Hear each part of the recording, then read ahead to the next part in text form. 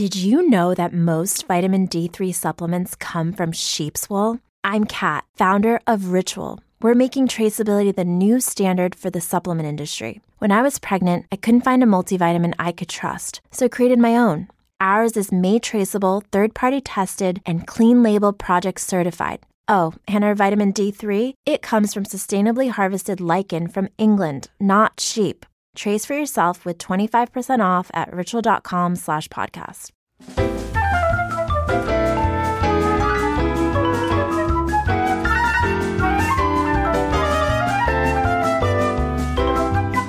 Welcome to Top 5, a show where we count things down from number 5 all the way to number 1. And this week, the top 5 cult movies, our top 5 cult movies. Now, what is a cult movie, you ask? I remember I dated a person at one point, and she was like, oh, why would you want to watch movies about devil worshiping and stuff? And I was like, no. A cult movie is one that did poorly in the box office or had generally low review ratings, but has since it left the box office, gained quite a following, almost like a cult. So, this week on the show, top 5 cult movies. Oh, man, and I did occult movies, too. I'm going to have to cross all these off. Matthew, what do you have for number 5? My number 5 is actually a movie that, when I tell people I enjoy it, I get a lot of, what? Because not only is it a cult movie, it's a cult movie based on a cult book. And the book is evil, for lack of a better word. Bret Easton Ellis's American Psycho, which is my number 5, is a book that got a lot of attention because the main character, Patrick Bateman, is a true psychopath. And the book has a lot of really graphic, horrible, bloody murders, but it also has just this terrifying sort of underbelly of the 80s yuppie mindset. And, there's terrible misogyny. There are things in the book that thankfully don't make it to the film, but what does make it to the film is really unsettling. And it stars, what's his name? Christian Bale, Patrick Batman. But Christian Bale, if you've seen him in anything, he fully commits to every role. And so throughout this film, you really only see 2 expressions on Christian Bale's face. One is paranoia that people don't like him, and the other is out and out rage. Everything else, he just has this pleasant, placid mask. And, there are characters in this that only appear for a scene or two who completely take over everything. Of course, the Green Goblin, whose name always escapes me, Willem Dafoe, is in it for 2 scenes. And almost everyone in this movie is somebody that you know or enjoy, somebody that you can say, hey, I know that actress and I know what they do. But I think probably the best part about the film is a scene with Jared Leto, wherein Jared Leto is killed with an axe. And I'm not saying I've always wanted to do that. I've always wanted to see that. I'm just saying that it is really satisfying from the main character's point of view when Jared Leto gets killed with an axe. And I feel like it's not necessarily wrong to look at that and go, yeah, okay. If you haven't seen it, be aware it's not something that you're just going to want to walk into cold. And if you do have, some issues with really, really strong misogynistic points of view, with murder, with little tinges of racism and just general unpleasantness, I wouldn't recommend it. But it's actually directed by Mary Harron, who also did I Shot Andy Warhol and did that Betty Page movie from 15 odd years ago as well. So it's actually really well shot. If you do get a chance and, you're stealing yourself, maybe have a couple of, drinks beforehand or whatever it is you need to do, I recommend American Psycho to the right people. If you hear this and you think I'm a terrible person, I'm sorry. What are you going to do? The rest of my list is much, much less horrific. So, all right. So the only one on my list, well, actually, I think there's 2 movies on my list that actually made money in their initial run. And my number 5 is 2009's Push, the greatest X-Men movie that you have never seen. It had a $38 million budget, but it made $48 million globally. So it made more than the budget that has cost. I've talked about this movie a billion times, but the premise of Push is, what if mutants exist? And what if the government was tracking different types of mutants down and exposing them to government research so that they could try and invent some kind of a formula that they could inject into non-mutants to give them mutant powers, forcing all of not the entire worlds, but a lot of people to move to Taiwan and stay out of all government's hair, because the Taiwan government, sorry, China, but the Taiwan government doesn't really care, lets people do what they want to do. And of course, we get our American hero played by Captain America, who is he has the ability to push. He has telekinetic powers, and he gets wrapped up in a scheme to save an ex-girlfriend, save a little girl, and it turns into a giant heist film. Full of mutants, full of superheroes that have been in every single other Marvel movie. Just about every actor in Push has been in another Marvel movie. But I adore this movie top to bottom. I will sit down and watch it on a whim just because it's a lot of fun. And again, it's literally the best X-Men movie that has ever been released. It is Push from 2009. Matthew, what do you have for your number 4? Now, I want to make it clear, I am not going to make fun of Steven, because every single remaining movie on my list, I have also talked about a million times. My number 4 actually keeps getting lower and lower every time we run into something where it applies. I think the last place that it came up, I was like, it's kind of embarrassing. But now I feel like 1981's Heavy Metal is very embarrassing. But it is definitely a cult film in that it hit the box office. It rolled off the end of the pier. I think it made $20 million on a $9 million budget in 1981. So it wasn't like a complete, meltdown. It wasn't, I don't know. It sounds like it doubled its budget. So that's good. Well, yeah. But then you also have to take into account the fact that once it was out, people started talking about it. And there was a time when we were young, which would have been, the mid 1980s, when you could literally order it on Super 8 film from the back of magazines, and you could get it. I remember in college renting the videotape. And of course, it cost me $65 because that videotape was totally lost. It just, disappeared. I don't know what happened. And I paid that $65, not particularly happily. But the thing about the movie Heavy Metal that is so compelling, once you set aside all of the things about it that are very juvenile, very prurient, very puerile, let's just throw all the words in there, is a really entertaining anthology series of sort of kind of adventure stories. The least successful story in the entire film is still pretty okay. And, for my money, that's Den.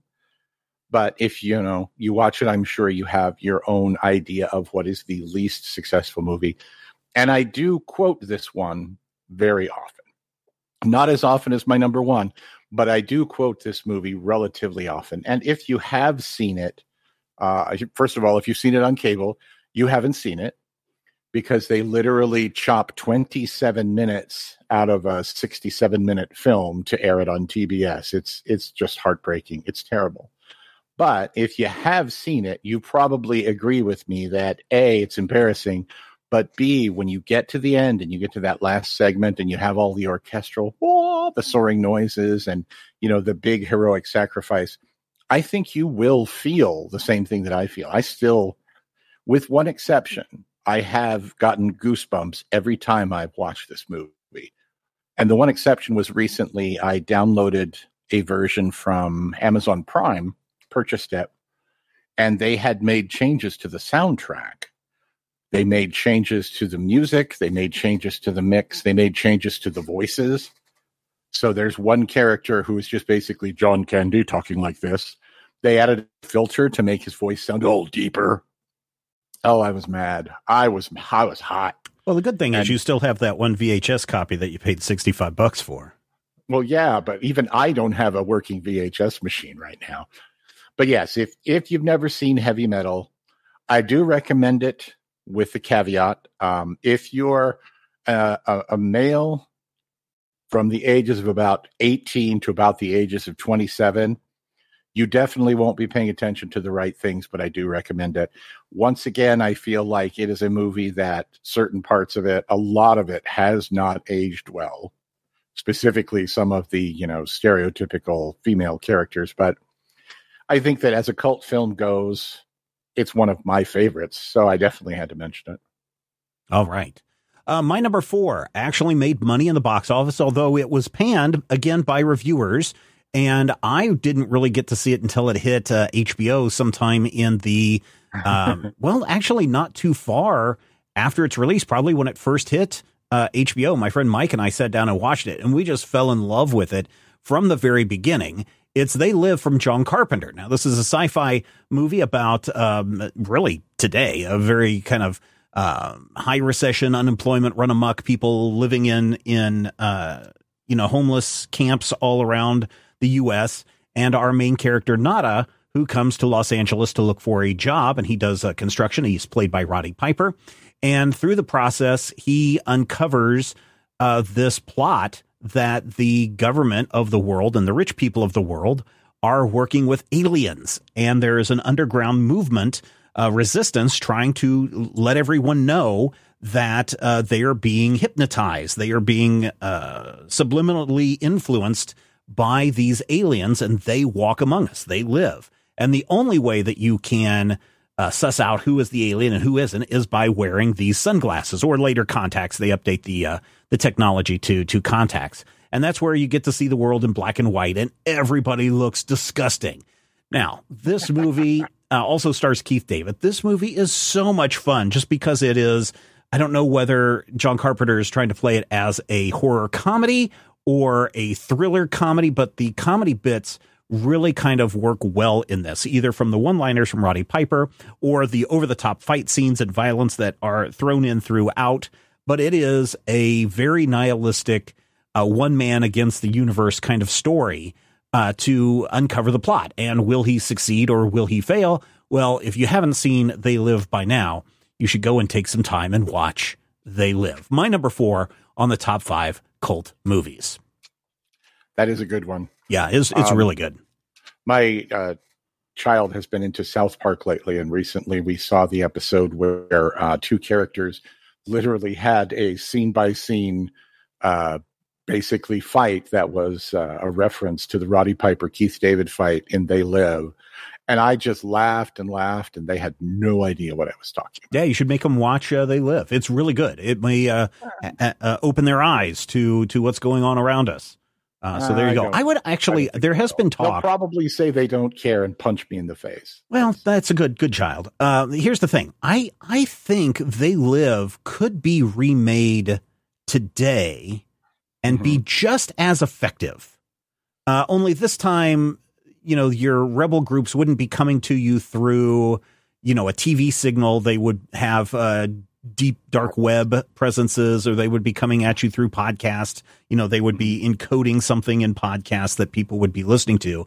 But I think this whole only see the truth when you have your earbuds in. Yeah, I think that the whole you put your AR goggles on or something like that. You could run off the same premise. But I think this whole idea of everyone is asleep at the wheel and don't see how they're being subtly manipulated. It turns out it's all aliens. I think that premise still would hold up very much today. And so I would like to see what could happen with a They Live remake. I'm not saying it would be better than the original, because the original is very much a product of 1988. For some reason, I always thought this came out in 1984, right at the height of the Reagan administration. But no, it came out right at the end of the Reagan administration. Yeah, it has some crazy Terminator vibes, but maybe a little bit. But definitely go and check it out, everybody. All right. I think that if you're remaking it today, there can't be aliens. It just has to be like some jerk. Hey, and speaking of Joe Rogan, my number 3 is in no way related to Joe Rogan. I just wanted that cheap shot, and I feel good about that joke. I do. I wouldn't feel good about that if I were you.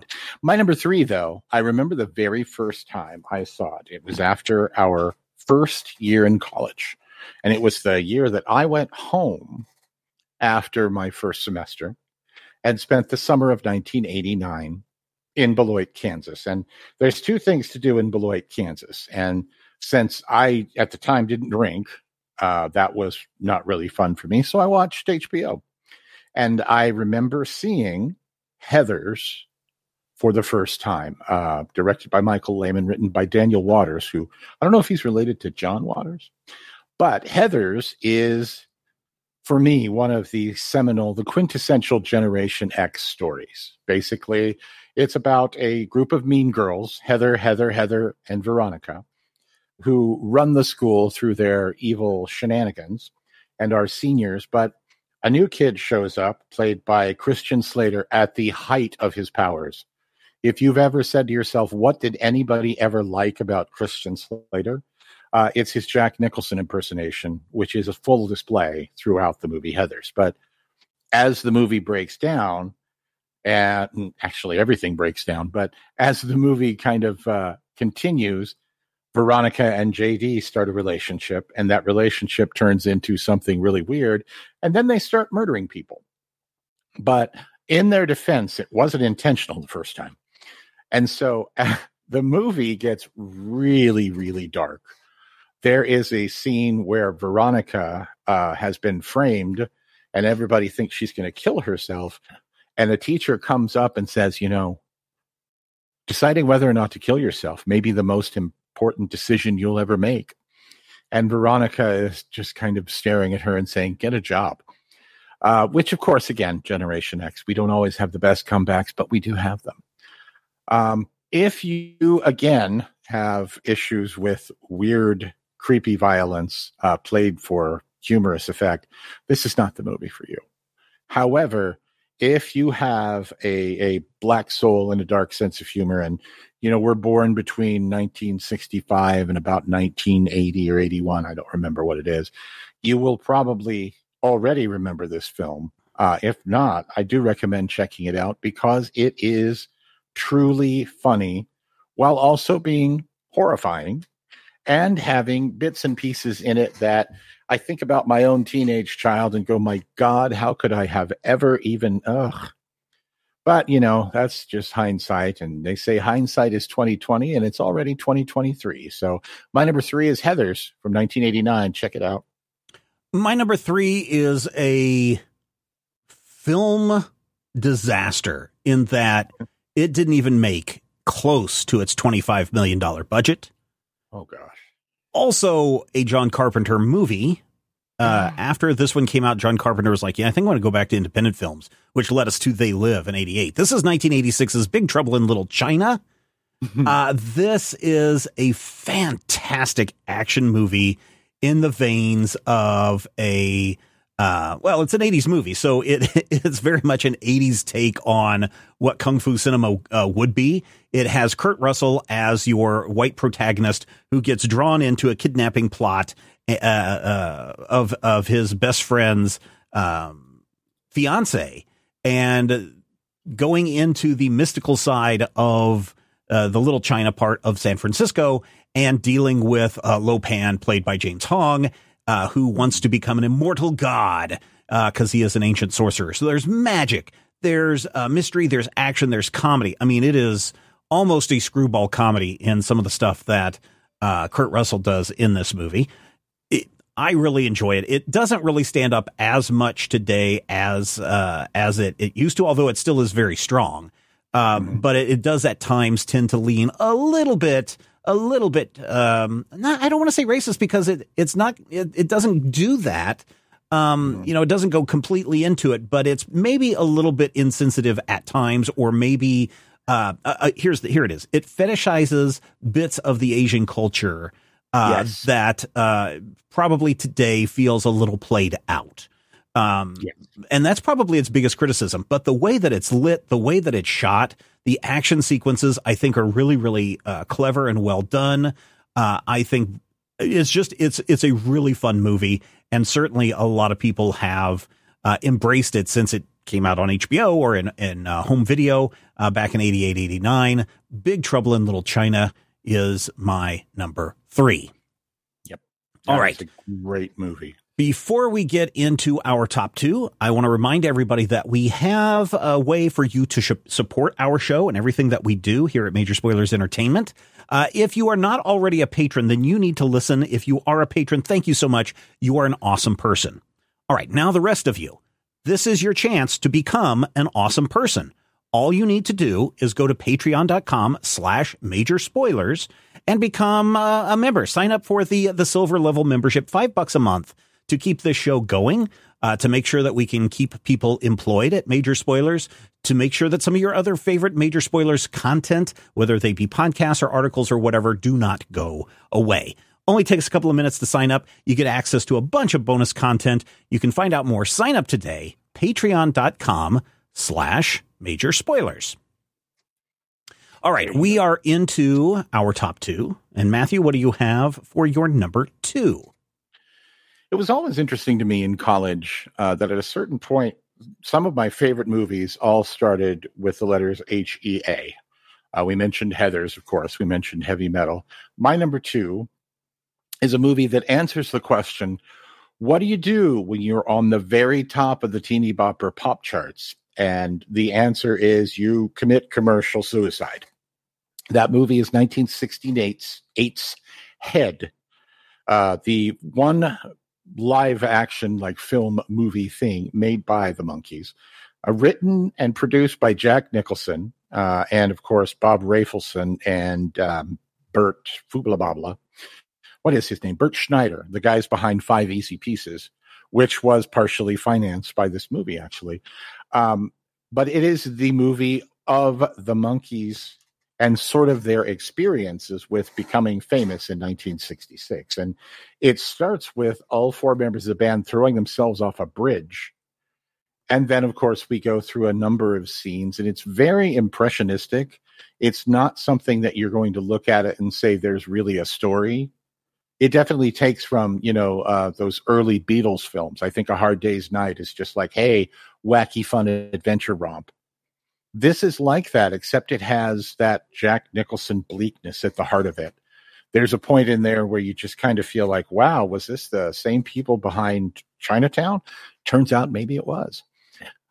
There's also a really notorious bit where the band is playing a concert, and it's interspersed with cartoons, and then all of a sudden footage from the Vietnam War, including, the scene of someone being executed on network television. And I'm just like, okay, this is definitely not what I expected. The first time I saw this, I was 16 or 17. My friend Josh had managed to track down a copy because at the time, the Monkees were having a huge resurgence on MTV. But as I've aged, 86 minutes worth of film have aged very, very well. And even if you don't know anything about the Monkees, first of all, shame on you. But second of all, I feel like this movie has important things to say about a lot of the things in modern culture. And in a lot of ways, it presages, the whole, as I've said, once you're famous in the modern world, you're famous forever. That was not true in 1968. Now we're like, hey, remember that guy who played the third guy on that episode of ER with George Clooney? He now has his own show. But at this point in time, you didn't have that. So you're watching this film and going, why is Frank Zappa here? Is that the Tony Basil from the Hey Mickey song? Yes, it is. And as the movie ends, you actually find some really, really lovely messing with the form and messing with the story.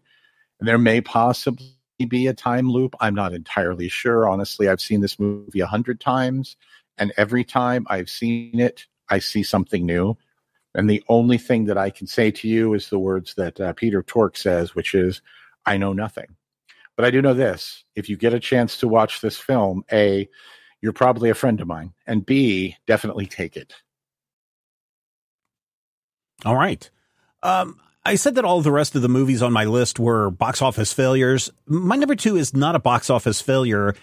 although it had very mixed reviews and really didn't become the success that it is today until it reached the video release. I think the first time I got to see it was on DVD back in 95, 96, somewhere around there, probably 96, 97, to be honest. This is the third installment in Sam Raimi's Evil Dead series. He had Evil Dead, then Evil Dead 2, which was basically a remake of Evil Dead 1, of the first Evil Dead. But then by the time we get around to Army of Darkness, the third film in the series, he sends young Ash Williams all the way back into medieval times, not the entertainment food place, but the ancient times, where he gets to fight Deadites and all sorts of other things and give very quippy one-liners and really have a lot of fun throughout the piece. Army of Darkness had an $11 million budget. It made $21 million globally. So that's the good thing. My friend Dave, when I lived in California, probably about once a month or so, he would have all of his friends over and he would put up Army of Darkness and Starship Troopers back to back. We would always watch the exact same films over and over again. And then drink a lot and then just scream all the lines to both of the movies while we were watching it. I remember quite distinctly one of the times we decided to watch the re-release, the director's cut version of Army of Darkness that has an alternate ending where Ash drinks too many drops of the liquid and winds up in the far future, and you never get the S-Mart ending that you saw in the original. I just remember we were so bummed out that everybody's like, yeah, I don't think we have time for Starship Troopers, or we're not in the mood for Starship Troopers tonight. I guess we'll all just go home and sleep this horrible memory off. If you get a chance to watch Army of Darkness, watch the original version. I'm not a fan of he took too much of the potion and wound up in the future, although for the extended continuation of the Army of Darkness, Ashley Williams story, well, it doesn't even work there because the Army of Darkness television series goes back to the original ending and not the alternate ending. But if you've read any of the comic books where Ash is in the future and then gets thrown back in time, back and forth, I guess it allows that to continue. But really, by the time he gets back to quote unquote the present and he's fighting Deadites in the S-Mart, that's pretty good stuff. But over the top, this is Sam Raimi. I don't think this is the grossest violence that he has had in any of his films. I think Evil Dead 2 probably went a little bit further. This one really plays up the hamminess of Bruce Campbell and his ability to just have fun with whatever ridiculousness that Sam Raimi is throwing at him. So if you get a chance, if you've never seen Army of Darkness and you want a quote unquote fun zombie movie, then this is the one to watch. 1992's Army of Darkness. Sam Raimi, Bruce Campbell, Ivan Raimi also co-wrote this. I forget who, Elizabeth Davids, I want to say is her name. She plays the love interest in the story. Good stuff. All right, we have reached the top of our lists to our number ones. Matthew, what do you have for your number one movie? Well, anyone who knows me knows what my number one is. You probably will not be surprised yourself. And I'm sure you're thinking right now, Matthew, are you going to say Real Genius again? And of course, Matthew's going to say Real Genius again.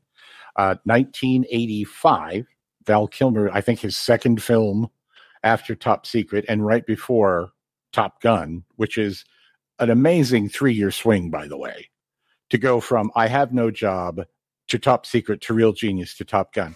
You have to say to yourself, wow, Val, nice. Now, again, when it comes to cult movie, I'm like, hey, did anybody talk about this movie in 1984 when I was a kid? And they really didn't. I remember seeing it. I remember seeing it on cable, but I didn't really latch onto it for a couple of years. And I think part of the reason is because of the fact that it is set in a university. It's set in a fictionalized version of Caltech. And there's sort of a mindset in it where you're kind of like, oh, yeah, you kind of do have to be college or above to kind of grasp some of this. But more importantly, it's a movie that actually gives you wacky fun, kind of like what you got from, say, Revenge of the Nerds, but without all the sexual assault. and with a little more heart, I feel, and also with some science that's relatively close. I mean, I'm not saying it's scientifically accurate, but it's certainly more so than most movies of the era, and really deals with how not to be a jerk in the world. I have often said that sometimes I am embarrassed of the fact when I was a kid, I would walk into every room assuming I was the smartest person there. But this is the story of characters for who this is literally true. And so as you go through this film, it's filled with these cool moments where a smart person says or does something awesome. Or, Chris makes the coolest remark. Honestly, if I go a day without quoting Real Genius, it just means you don't know that I'm quoting Real Genius. Honestly, the last time through it, my child, who is 19, and I watched it, and they realized that there's a line in that film that I quote all the time that they'd never caught before. And when they pointed this out, I went, "Oh, is that from this movie?" Turns out it was. So, if you ever want to see a 5 megawatt laser fire even once, you need to see this film. It is a moral imperative. All right. There you go. That is Matthew's number one, which brings me to my number one. This is one that never heard anything about until one summer evening between my 8th grade year in middle school and my freshman year in high school. He came, must have come. Oh, maybe it was when I was between freshmen. No, it couldn't have been. It must have come out when I was still in middle school. And then I saw it that summer before going to high school. My dad came home and he was always in the habit of stopping by the local video rental place and just grabbing a bunch of movies, grabbing some stuff that he wanted to watch, and then occasionally grabbing something that I might want to enjoy as well. And he came home and he goes, "Here's this really weird movie. You might enjoy it. It looks like it's like comic books and space people. Here you go." And he gave it to me, and it was called The Adventures of Buckaroo Banzai Across the Eighth Dimension. And I was like, I have no idea what this is about. I've never seen this thing. And I sat down and watched it, and it was this posit that what if in 1938, aliens from the planet Lectroid came through the eighth dimension into our world and started inhabiting everybody. And taking over, trying to take over the world and trying to open up a bigger portal to let the rest of these black Lectroids through. And, the plan kind of was put on hold because John Lithgow, who plays Lord Worfen, got locked up into an insane asylum. And it wasn't until Buckaroo Banzai comes around and he starts investigating this research and drives through a mountain with his car, opens up a barrier, and then suddenly everyone wants his oscillation overthruster so the black Lectroids could not only take over this planet, but go home and take over their home planet as well. This is an insane movie in that not only is Buckaroo Banzai a brilliant physicist, he is also a neurosurgeon. He speaks multiple languages. He knows martial arts. He is a physicist, if I didn't mention that. He also plays trumpet in his own rock and roll band with his hardcore Cavaliers, his Hong Kong Cavaliers. It is the 1980s take on what Doc Savage could have been had they not screwed up the Doc Savage movie back in the 1970s. But if you were to take Doc Savage as a pulp hero and put him in 1980s weirdness, especially as you start to get into the new wave movement, that is what Buckaroo Banzai Across the Eighth Dimension is. It is great. It has got everybody in it. That's the crazy thing about this. It's got Peter Weller. I don't know if this was his first appearance. I want to say it's not, but it's got Peter Weller in it. It's got Ellen Barkin, John Lithgow, Jeff Goldblum, Christopher Lloyd, Rosalind Cash, Clancy Brown, Robert Ito. Let's see who else is in that. Carl Lumley is in it. It just has a who's who of people that would later go on to do really, really, really big things. And then for this movie to do so poorly, probably because people didn't understand that it was supposed to be a comedy. They were like, is this supposed to be a comedy or a space thing or a horror thing? Mm-hmm. We don't get it. It only made $6 million globally on a $17 million budget. So it didn't even double that. But today, if you ask people, Most people have seen this movie when it came out on VHS or DVD or, in the myriad of different places that it has popped up. Definitely a cult classic, and it hits the number one spot of my top 5 cult movies. So there you go, ladies and gentlemen, a bunch of cult movies that you probably already knew, but I'm curious as to what your thoughts are, what your top 5 cult movies are. Don't shout them out now because I can't hear you. This is a recording. So I can't hear what you're saying. Yeah. Sorry, the great NATO. You can just hold on. I need you to go over to the Major Spoilers Discord server, and I need you to jump into the top 5 channel. It's under the shows and streams category. You can jump into the top 5 channel, and you can share your top 5 cult movies. It's completely free to join our Discord. It doesn't cost you anything to get in, though. If you are one of those patrons that I mentioned earlier, there are secret channels that you have access to. But jump into the free top 5 channel, share your top 5 cult movies. Other people will also share their top 5 cult movies. Respond to yours. You can respond to theirs. Why? Because everybody loves a list, and we will talk with you soon.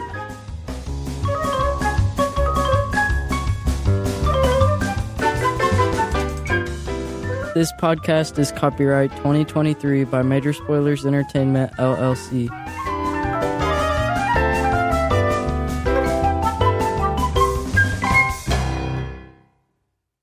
Hey Houston, Conn's prices are invincible. That means prices have been cut low, as in amazingly low, as in won't be beat. In fact, we're backing it up with our low price guarantee. Invincible prices on appliances, furniture, electronics, mattresses, and more. Not invincible enough for you? How about free next day delivery on appliances, TVs, and mattresses? And payment options for everyone, whether you have good credit or building it. Visit Cons today and find out what invincible feels like. As humans, we're naturally driven by the search for better. But when it comes to hiring, the best way to search for a candidate isn't to search at all. Don't search, match with Indeed. When I was looking to hire someone, it was so slow and overwhelming. I wish I had used Indeed. If you need to hire, you need Indeed. Indeed is your matching and hiring platform with over 350 million global monthly visitors, according to Indeed data, and a matching engine that helps you find quality candidates fast. Ditch the busy work. Use Indeed for scheduling, screening, and messaging so you can connect with candidates faster. And Indeed doesn't just help you hire faster. 93% of employers agree Indeed delivers the highest quality matches compared to other job sites, according to a recent Indeed survey. And listeners of this show will get a $75 sponsored job credit to get your jobs more visibility at Indeed.com/podcast. That's Indeed.com/podcast. Terms and conditions apply.